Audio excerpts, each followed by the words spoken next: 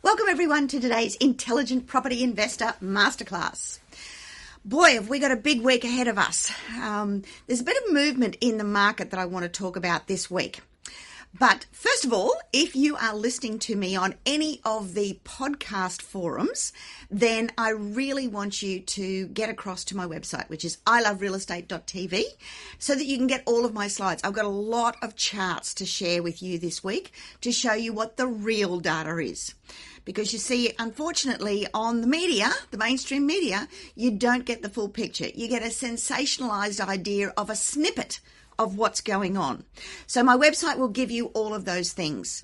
And if you're listening to me on YouTube, then make sure that you subscribe so that you get the updates coming to you all the time. And also, I'd love you to give me some love hearts or some thumbs up or some comments or whatever else that you'd like me to be able to cover for you in the weeks ahead. So let's get into the masterclass. All right.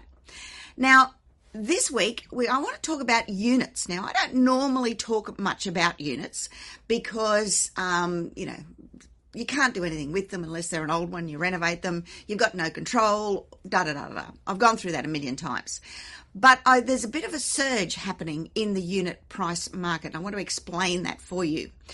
I want to talk about why prices are rising in the fastest rate that we've seen since the 1990. Now, I'm not talking about house prices here. I'm talking about food prices and petrol prices, although we may actually have the worst behind us.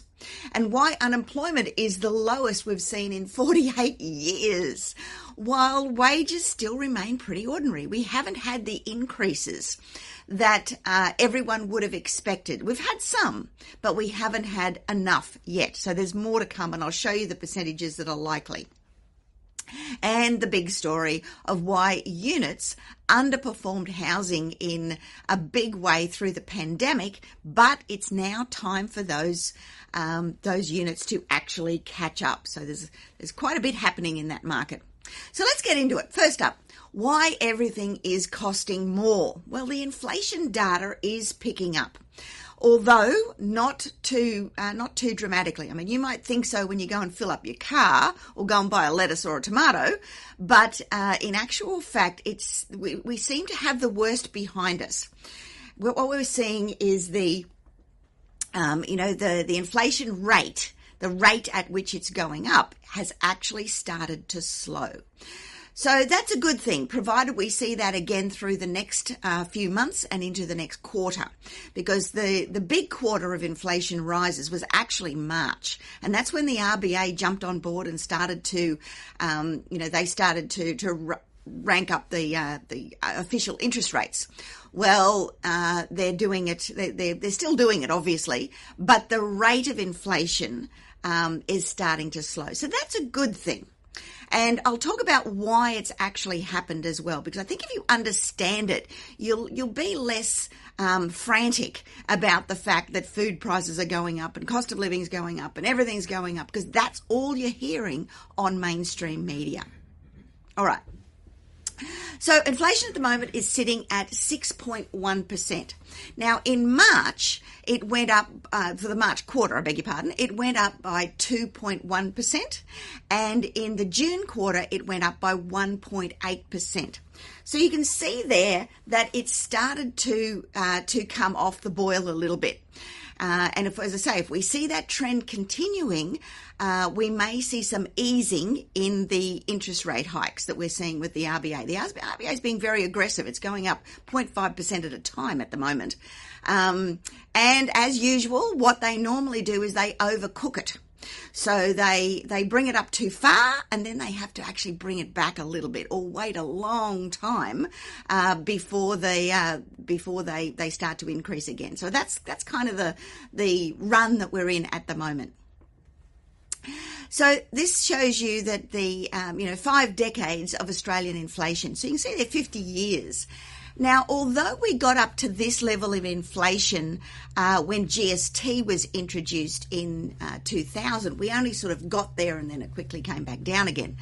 The main place where we've seen inflation like this is the 70s and the 80s. right through to the, about 1992, which is when we saw inflation start to come down again. We had the recession we all had to have, all the rest of it. So there's a long period of inflation there, and much, much higher than we have now. And if you go back to the 70s, inflation was actually up over 16%, which is kind of incredible. We're whinging about 6.1%. Imagine having a 16% inflation rate. That's actually what Russia's got at the moment because of all the embargoes and everything else going on. When we look at the trimmed mean inflation, we're actually sitting at around about 4.9%. But again, we tipped up to that when we had GFC. And then again when we had the introduction of the CGT. This is the thing as to why we're all feeling it and why the consumer confidence is so low. It's because when we look at discretionary spending versus non-discretionary spending, it's actually non-discretionary inflation that's gone up. It's our petrol. It's our food. Have a look at this next chart. It's our housing. Obviously, we've seen that through 2021. We saw a massive increase there. Health, I think, is a little bit of a furphy. I think that's due to price gouging, personally. I think the health insurance funds are in their price gouging. They're complaining that they've got so many payouts through COVID and other things, and they need to increase their health insurance premiums, but I think it's price gouging. Petrol's obviously gone up. We've started to see a turn in the world petrol pricing, so that may come down slightly. And food is seasonal. But we've also had a lot of floods and other things, and we're not importing as much from overseas countries, which I think is a good thing. If we're not importing, then we're not, we're spending our money in Australia. And even if it does cost a little bit more, it's much, much better for our economy. And the money goes round and round and round, and we just do better out of it. So I've got no problem with that. The one that's gone down is women's clothing. So there you go. Go out and spend up big on women's clothing. Guys, buy some stuff for your women. So there you go. If we have a look at the next chart now, I want to talk now about the difference between goods from an inflation perspective and services. Now, you can see here that it's the goods that have actually gone up the most rather than the services. Services, you can see there where they've gone up, obviously, but it's the goods that have actually gone up. Now, a lot of that is due to the supply bottleneck. And because we've had slowdowns through COVID, that's caused a lot of flow-on effect into our goods market. Services took a hit, though. Now, services took a hit through COVID because, from goods, we could still order over the internet. We could still do all of the normal shopping. We just had them delivered and those sort of things. Whereas services, that did take a hit. You couldn't go and get your hair done in a lot of places in Australia. You couldn't go and do a lot of the normal maintenance and things that we would normally do in a services basis. So those types of things have just had a bit of an increase now, and you can see there they've come up pretty sharply of late because we're back to normal, we're all open, we're living with COVID and all those other things. Now, the world commodity prices have started to come off as well. That should start to filter through. You see, what we're seeing now is the commodity prices for food, like barley and sugar and wheat and corn and all the rest of the stuff that we have in the commodities price index, and also even petrol has started to come off the boil. So they're not increasing anymore, and they're kind of bobbing around at this level. In some cases, they've actually started to come down. So what that means is that, again, we've probably seen the worst of the inflation hikes. So let's just have a look at those two markets. If we have a look at crude oil, you can see there it's actually come off. So it peaked there in about May and then has started to come off the boil into June and into July. Look, I do feel that the crude oil price, obviously the Arab nations have the monopoly there and can set the world oil prices. they kind of took a bit of advantage over everything that was happening with Russia and the Ukraine and everything there. But it's, Biden went over there recently and had a bit of a chat. And as such, he was, I think the oil prices have started to come down. I think there's some back end deals that have been done there to bring down the world oil prices. My opinion, we'll see what happens.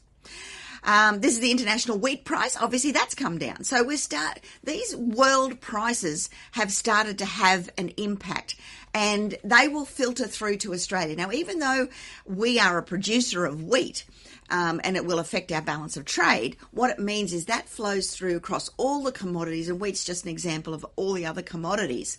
And that means that inflation will start to come off a little bit as well.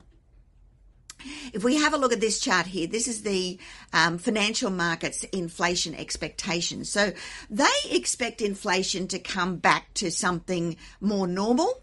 And this is, if the global trend continues and it filters through to Australia, it would mean the RBA is likely to halt its hiking cycle.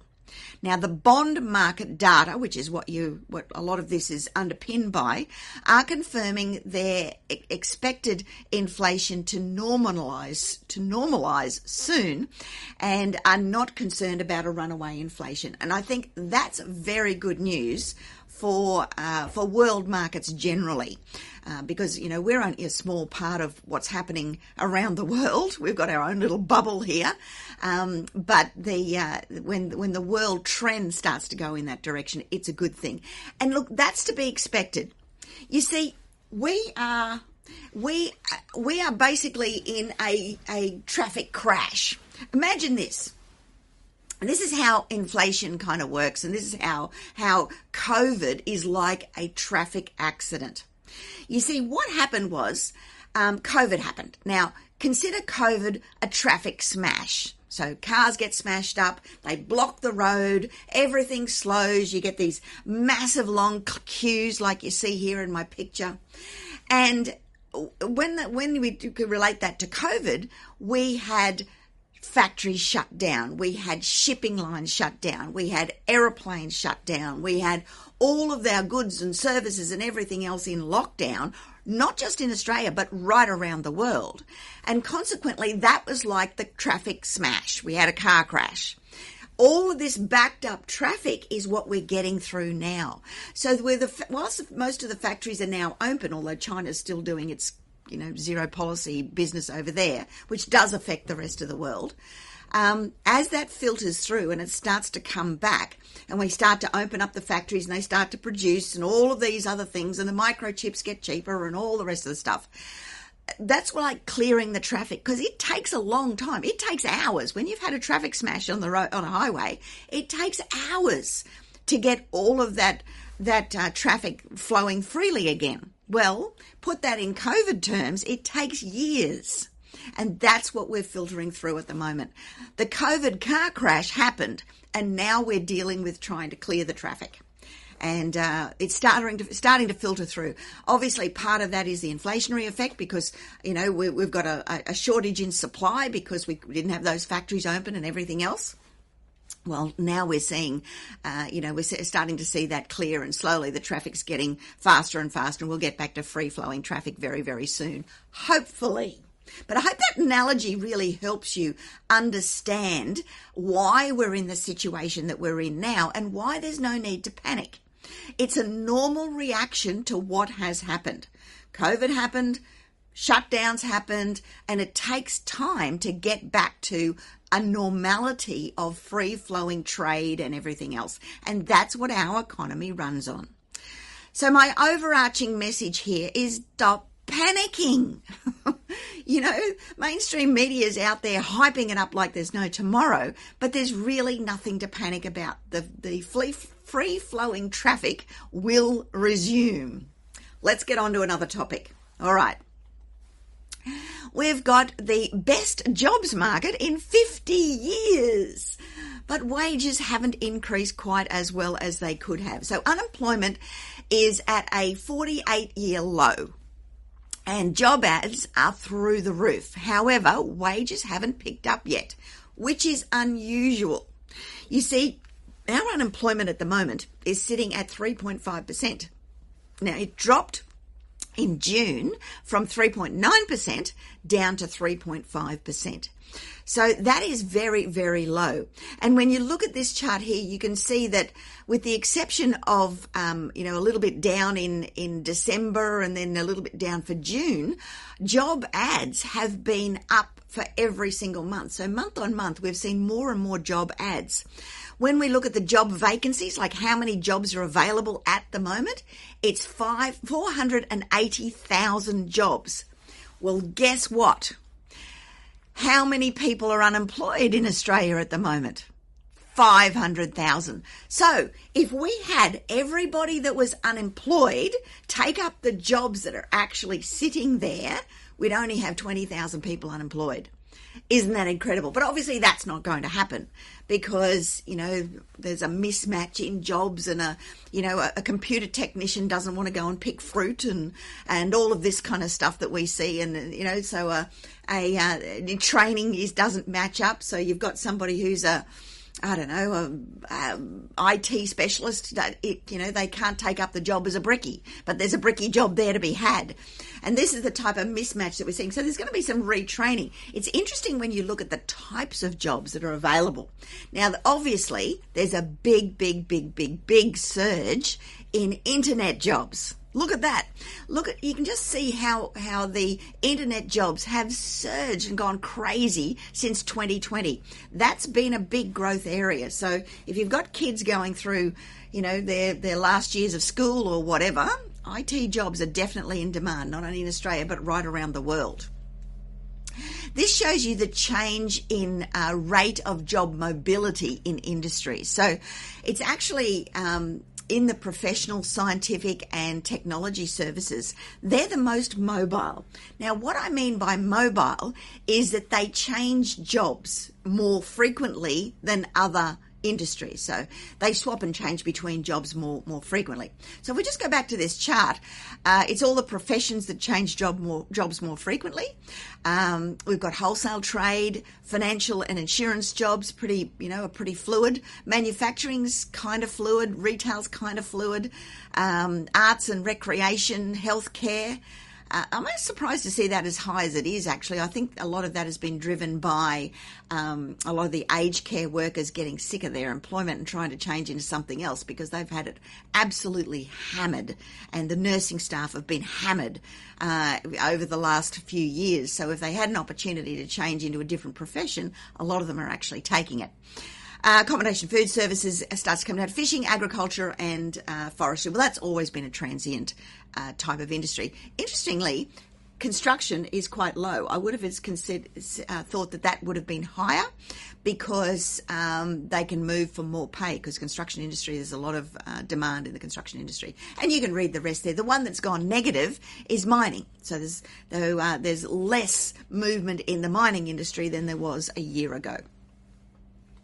Let's just go back to the underutilisation. What this shows here is that wages, now those two lines, as you can see over history, pretty much run up and down together. And that's the private sector wage price index and the underutilisation rate. At the moment, there's a big divergence. You see that? There's 2.44 to 9.59. So there's a big divergence there. And the expectation, that's not 9.9. 9.59 is the difference from bottom to top. But the difference between 2.44 and about 4 something shows that there is a big divergence. Now, what that means is that wages are likely to go up even further, at least 2.5%, possibly up to a 5% jump. So that's what we can expect ahead. Now, that's obviously going to feed into inflation still because that flows through every industry. But that's what's happening. It's playing catch up because we've had very, very low wage growth for a very, very long time. Okay, let's talk about units, shall we? Units to come in from the cold. Units have underperformed housing in a big, big way through the pandemic. However, some factors might support unit demand going forward, and there is evidence of a pickup in the unit demand. Check out this chart here. Now, what we're seeing here is never has housing price to unit price premium been more extreme. Now, again, these normally go up and down in the same kind of line. Look at the difference between the red line being, your regional markets and the combined capitals. There's a big, the median house price premium relative to unit prices. So unit prices have remained relatively low, whereas housing has actually, picked up substantially. This chart probably shows it a little bit better because you can see there the red line being the house price, and the bluey coloured line is the unit price. And there's a big divergence there. Whenever there is a big divergence, we normally see house prices come down, unit prices go up. Now, this is also being shown in the searching that is happening. So this is from, RP data, from realestate.com.au. They monitor how many people are searching different things. And through COVID, there was a bit of a trend. And that trend was to have bigger housing because they wanted an office. They wanted a home office. So no longer was a 2-bedroom apartment kind of the accepted anymore. They wanted a 3-bedroom apartment or a house. There's obviously a lot more houses with 3 bedrooms than there are apartments. So there was this trend back to housing. And there was a massive search there for 3-bedders particularly. And because it's not 4-bedders, it really shows that it's a movement from apartments into housing. The other thing that happened during COVID was that the investor market came back a bit, and the traditional, not us of course, but the traditional investors in the, for the negative gearing and all the other stuff that we don't approve of, typically go for an apartment because it's easy care and all the rest of the stuff, but they really don't know what they're doing. However, that pulled back. We had a big drop in investor activity. That started to pick up again. So again, that's now looking to give a little bit of a surge to the apartment market again. Because remember, we in I Love Real Estate are a very, very small drop in the ocean compared to the big investor market that's out there. And most of them invest for negative gearing, even though it keeps them in their jobs, it keeps them trapped forevermore, and there's no way that they can retire when they keep going through the negative gearing road. However, that's not us. It's okay. It's a force that's out there, and we need to understand it. Okay. Now, this chart here shows across the capital cities, house price premium is most extreme actually in Canberra and in Sydney. Well, that's no surprise. Canberra's picked up substantially. Canberra normally runs behind Sydney, but it's really taken a massive surge in the last little while. So Sydney's always up there and as a front runner. Brisbane again has taken a massive surge. Adelaide too, mainly for affordability and a bit of the tree change, sea change, all of that kind of stuff that happened through COVID. Melbourne, because of all of its lockdowns, performed very badly. But Melbourne's a very strong market, so I would expect a lot of strength to come out of Melbourne in the years to come. So this chart here is looking at where the house price premium extended the most throughout the pandemic. It's inner city Brisbane suburbs. So where we've seen the most dramatic increase was actually there in that yellow line, which is inner city Brisbane. Inner city Melbourne took a dive, but they were oversupplied. Sydney took a bit of a dive, but again, they're oversupplied. And both those markets are driven by overseas students. So the student market, takes up a lot of that inner city apartment. And of course, through COVID, a lot of them went home to their original countries, and the unit market, particularly in the inner cities, really suffered. Then you have Adelaide. Adelaide's a soft market for inner city anyway. And Canberra, surprisingly, came off. Canberra's normally a very good market for units. But anyway, it did come off over the pandemic period. And this is this is just showing you the inner city suburbs. The premium paid for housing is most extreme and has increased most through the pandemic. So closer to the city, better suburbs. Basically, it's premium. What happened with COVID is there was a shift towards premium. Now, premium is closer to the city, middle rim suburbs, closer to the beaches, closer to views, better locations, basically. So all of that has now transpired through the markets, and they're the markets that have really taken off the most when we look at what happened through COVID. Interesting though, there's started to be a bit of a pickup in overseas people looking for rent.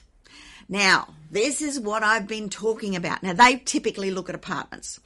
This is the trend that I've been talking about for months. As soon as we open up those borders, and typically we take in somewhere between 200,000 to 400,000 new people every year into this country. That's our migration typical target. And we haven't taken in any for the last 2 years. We've just started to open up slightly. Now, as soon as this gets back to a normal intake of permanent residents coming into Australia, that is going to surge pricing, particularly in Sydney and particularly in Melbourne. And that, again, it'll start with the rental market, and it'll start with the rental market in inner cities, Brisbane, Sydney, Melbourne, but Brisbane just to a smaller extent. And then it'll flow through to housing, because the people are coming in well cashed up. They want to rent initially to find out where they want to live and what they want to do and all of those sort of things. They're coming in cashed up. They're coming in skilled. And you mark my words, when this happens, when we start to open up those borders in a normal fashion, I'm not talking extreme, I'm just talking normal, we are going to see a massive surge in pricing, and it will start with the unit market. They're the rental listings. You can see rental listings are down. We've been talking about this forever. That's why prices are so high in the rental markets. And this is the demand for unit rentals has actually increased a lot more than the demand for housing rentals in metro areas. And that's to be expected. A lot of the renters prefer the apartment living as opposed to the house living, because they've got to maintain things. And that's why we've seen such a surge right across the board. And you can see there the cities, the unit market is at like 108% demand. So there's more demand for rentals in Sydney than there is supply. The same 147% for units in Melbourne now. So the times have actually turned. Adelaide's at 115. My goodness, that's totally off the charts.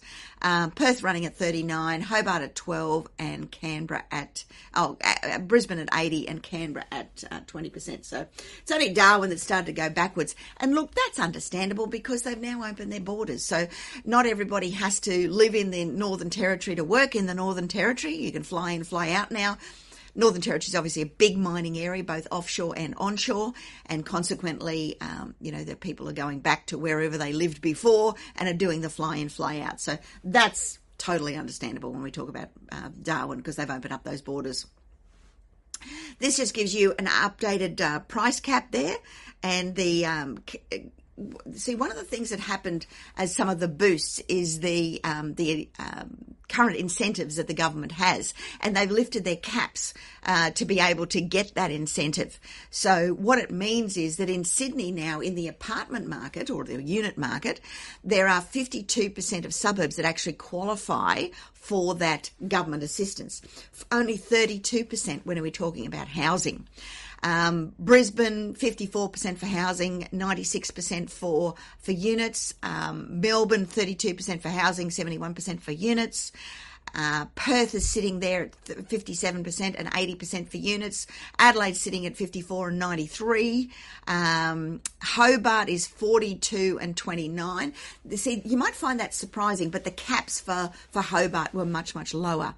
And then the ACT is only 11% of suburbs for houses, and only 44 for units. So you can really see how much of an impact the rises have had there, particularly for Canberra. Canberra's gone crazy. It went catch up, and then it went over catch up. The unit inquiry volumes have surged 21% in the first quarter of 2022 compared to the same period in 2021. So it's units that that everybody is, as I say, is jumping on the bandwagon for because of affordability, and that's really what we're seeing here. And you can see there the increase in unit inquiry volumes from real estate agents from investors, and that's what I was saying before. Most investors albeit not the right thing to do, will jump to an apartment as an investment as opposed to a house, which has land that you can subdivide, that you can do things through. It just makes no sense to me at all.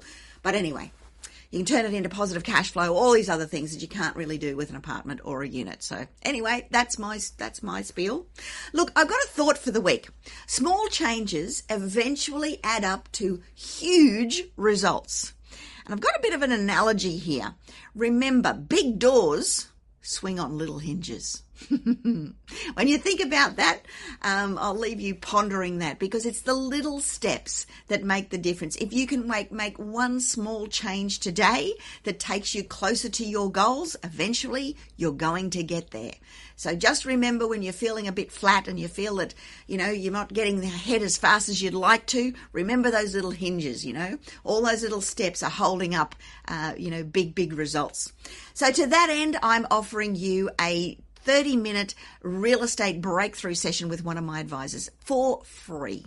Now, it's important you go with your goals. All you've got to do is click on the bits below if there's a link there, or go to iloverealestate.tv/questions/ and book in for one of those times, because it'll really help you take those little steps. What's the next thing that I need to do? What do I have to do after that? Really start to put those goals into place. Make sure that you go with some idea of what you'd like to be doing. How do you want to live in 2 years' time? How do you want to live in 5 years' time? Because if you can have that pretty clearly in your head when you're talking to one of my advisors, they can help you with the incremental steps to actually achieve that. So that's why I'm offering these free consultations. They're 30 minutes long. They really are advantageous for you. All you've got to do is go to iloverealestate.tv/questions/. So guys, I hope you have enjoyed the masterclass for this week. And as I say, give me some thumbs up, give me some hearts, give me some comments on what you'd like to see me do in the future and things like that. I hope it's helping you, because when you make better decisions, you get better results. And that's my aim. So thanks for listening, and I'll talk to you again soon. Bye now.